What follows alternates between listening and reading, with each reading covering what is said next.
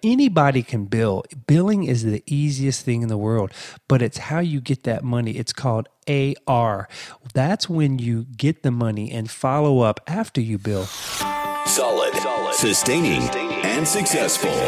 You're listening to the Speech Therapy Private Practice Startup Podcast with your host, Kyle Meads, speech and language pathologist. Listen, learn, and prosper as we share our experience and knowledge so that you can improve your business and your life, one podcast at a time.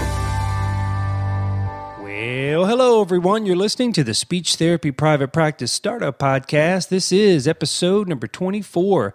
My name is Kyle Meads, and I'm a speech pathologist since 1993. And these podcasts are designed to help you improve your business and your life one podcast at a time. Welcome back to the show, everyone. Today's Tuesday morning. It's March the 21st, 2017. As of today, we have over 11,866 listeners to the show, and it's just really nice to have you guys on board. And if you're new to the show, welcome, and thanks again for all the questions and comments. Keep them coming in, and I really appreciate it. Right now, when you're looking at the demographics of the show, let's say from the world view, you have the United States listening, you've got the UK and Australia, you've got Canada, India, Japan, Singapore, Israel, and the Philippines. Now, when you break down the United States, some of the top states that are listening in, it's California, Texas, Arizona, New York, and Florida. Then we've got Pennsylvania, Illinois, Georgia, and Massachusetts. So it's just really cool to have you guys listening. And again, if you're new, welcome to the show. And as always, if you need some questions answered about your private practice, or if there's something you just want to talk to me about, go to privateslp.com/contact, and there is a link to send an email to me. Also, at the bottom of the page, there is a little SpeakPipe application where you can send a voice message directly to me. Nobody else will hear that. And right now, it's set up where it'll come right to my inbox. So if you want to ask a lengthy question and you just don't want to type that out, because I hate emails. I hate typing. A lot of times I just like to speak and let things get transcribed. So if that's something you would like to do, just go to the bottom of that contact me page there. There's a SpeakPipe application, and you just hit start recording and you just say what you want to say or ask me your question, and I'll take that question. I'll answer it for you. So also too, I wanted to remind you guys, this is a really neat thing where you can ask questions and get the feedback that you're looking for when it comes to starting a private practice. Because when I was starting out my own business, there wasn't much out there. I mean, we had some PDF files. We had a few things on the internet, about speech therapy, private practice, but it was very rare. I mean, there were a lot of things like on chiropractics and physical therapy, a couple things on occupational therapy. There are a few older books out there on private practice for speech pathologists and things like that. But, if I would have had the ability to work with another speech pathologist hand in hand, I would have paid a lot of money to do that. I mean, I would have gotten on a plane and traveled just to see how a clinic runs, how the billing aspect, I mean, that's the most important thing, how the billing aspect works, how you bill it, how you collect it, how do you get all of that money so you can afford to stay in business. I learned the hard way. I had to make some mistakes along the way. I lost multiple thousands of dollars doing it my way. And the first time I did this, I mean, it was really hard. It's not like, you open up your own private practice and all of a sudden you just have this big pot full of money. No, for me, I had to make mistakes. I had to bill. I had to see people. And sometimes I just didn't get paid. I had to eat it. And it didn't taste so good at that time. And I remember, how am I ever going to get this done? How am I going to crack this code? How can I survive on my own? So, with that said, I do have one space available for the perfect student. Now, that is where you can come out to Tucson and you can work with me hand in hand, and I will work with you and I will show you how to set up a private practice, how to grow it, how to scale it, whatever you need to know. I will show you all the billing secrets, all the things that we do in our clinic to get paid. Anybody can bill. Billing is the easiest thing in the world, but it's how you get that money. It's called FAR. That's when you get the money and follow up after you bill. Again, anybody can bill, but it's the follow-up that makes the money. So we'll teach you AR. We will teach you how to schedule it, how to collect it, how to increase your referrals, all the forms, all the systems that we have in our clinic. I'll show you how to do that. Now, in order to do that, it's a lot of information. Part of that perfect student is where you come into Tucson and you fly out, we meet, I'll show you the clinic, introduce you to the staff, the billing, the referral clerks, all that. You get to meet everybody and we'll work hand in hand, but also that includes weekly Skype calls. You'll have direct access to me, my personal cell phone. So it's like having a team member to help you grow and scale your own private practice. So if that's something you're interested in, and again, I would have paid a lot of money starting out for that. It's not going to cost a ton of money, but it does cost because this is not free. The podcast is free, and podcast is something that will get you motivated and get inspired so you can make those decisions and grow and start that private practice. But this is not free. This is working with me one-on-one. There is a cost, but if that's something that interests you, just please go to privateslp.com/coaching, privateslp.com/coaching. And once you click on that, you'll see there's a speech therapy private practice coaching section. And to be considered for the private practice coaching, I need you to answer some questions, enter your email, give me your phone number. And again, nobody's going to see this. This goes directly to me. This even bypasses my assistant. She's not going to see this. This goes to my inbox, and there's a series of questions there. And I need you to answer those questions for me, as honestly as you can, so it will help me help you better. And that way we can all make a good decision to see if this is a good fit. So if that's something you'd like to do, go ahead to privateslp.com/coaching. And so, hey, today I wanted to talk a little bit about cash flow, which is a very important aspect of the business. But before I do start, I wanted to tell you something. I just got back from Australia. I'm still kind of suffering from jet lag. For those of you who do listen to the podcast regularly, you'll know that I go to Australia on a yearly basis. I have a group of people that I meet there every year. I am a member of a closed internet community in Australia, and it's just a group of like-minded people. We talk about internet marketing and just all kinds of neat stuff. But I went to Australia. I arrived on a Tuesday, and then I left this past Sunday and got home on a Sunday. It's a 15-hour trip from Tucson to LA to Australia, and then back. It's crazy. I used to live in New Zealand for about 4 or 5 years, and I was a speech pathologist there, and I worked in one of the hospital systems there in the Northland District Health Board. So I'm kind of used to the plane ride, but the older I get, I'm just realizing that I can't handle that jet lag like I used to. But it was a great trip. It was fun, and I got to see all these guys and gals that I see on the closed forum, and it's just, you go for the content, but you stay for the community, and that's what I really enjoyed about it.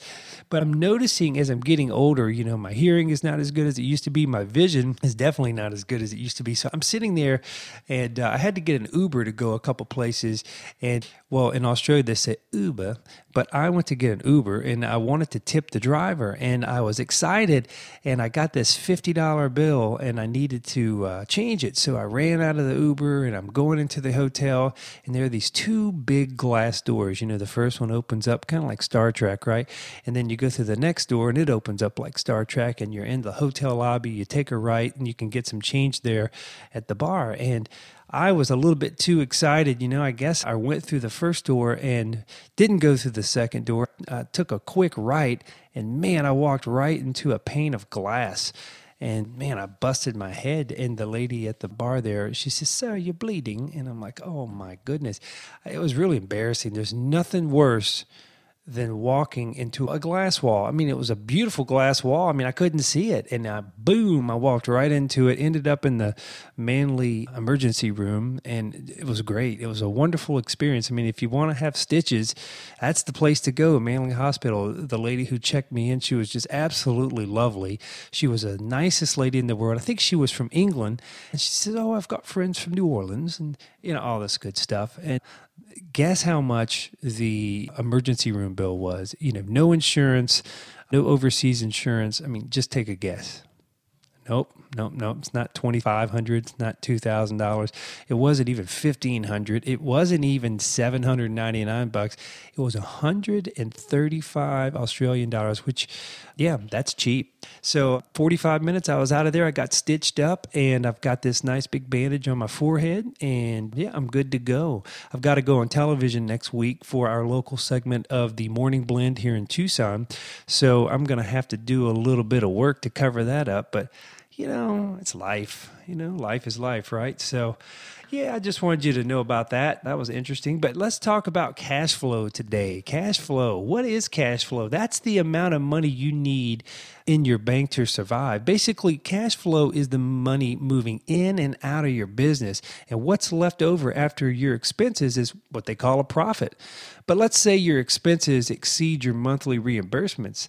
That's a loss. And if the business can't meet the needs of your monthly expenses, then your private practice, you'll have to use reserves to cover those expenses. So if you've got some cash in hand, you can use that. But if you don't have cash in hand, you've got to borrow the money from the bank. So really, are you working for yourself or you're working for the bank if you're borrowing the money? So that's the big question.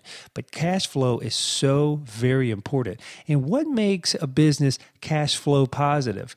Well, I've got apartments too. I've got 6 apartments here in Tucson. I used to have a couple of duplexes right there by Tulane University in New Orleans when I lived there before Hurricane Katrina. And I was so lucky, so blessed to have cash flow positive properties. Now, to break it down, let's just keep it real simple. I was living upstairs. I was renting the downstairs. The monthly mortgage was $1,200 at that time. This was in 2000, which was a really good mortgage. I was living upstairs for free and renting downstairs for $1,600. My note was $1,200, so that's a profit every month. So I was living for free and making a little something, right? So then I was able to buy a second apartment, a second duplex, and then I was renting those 2 plus the bottom, and then I was cash flow positive there. So it's great until Hurricane Katrina happens, right? And then you're like, what do I do now? Well, I was lucky. I had $10,000 saved up. So after the storm, I was able to hire a contractor to come out. I didn't have to worry about insurance. I didn't have to file a claim with, traveler's insurance and all this stuff. Everybody had blue roofs tarped over their homes. But the day after, I was able to get back into the city a little bit earlier than other people because I had connections, right? It's a Southern thing.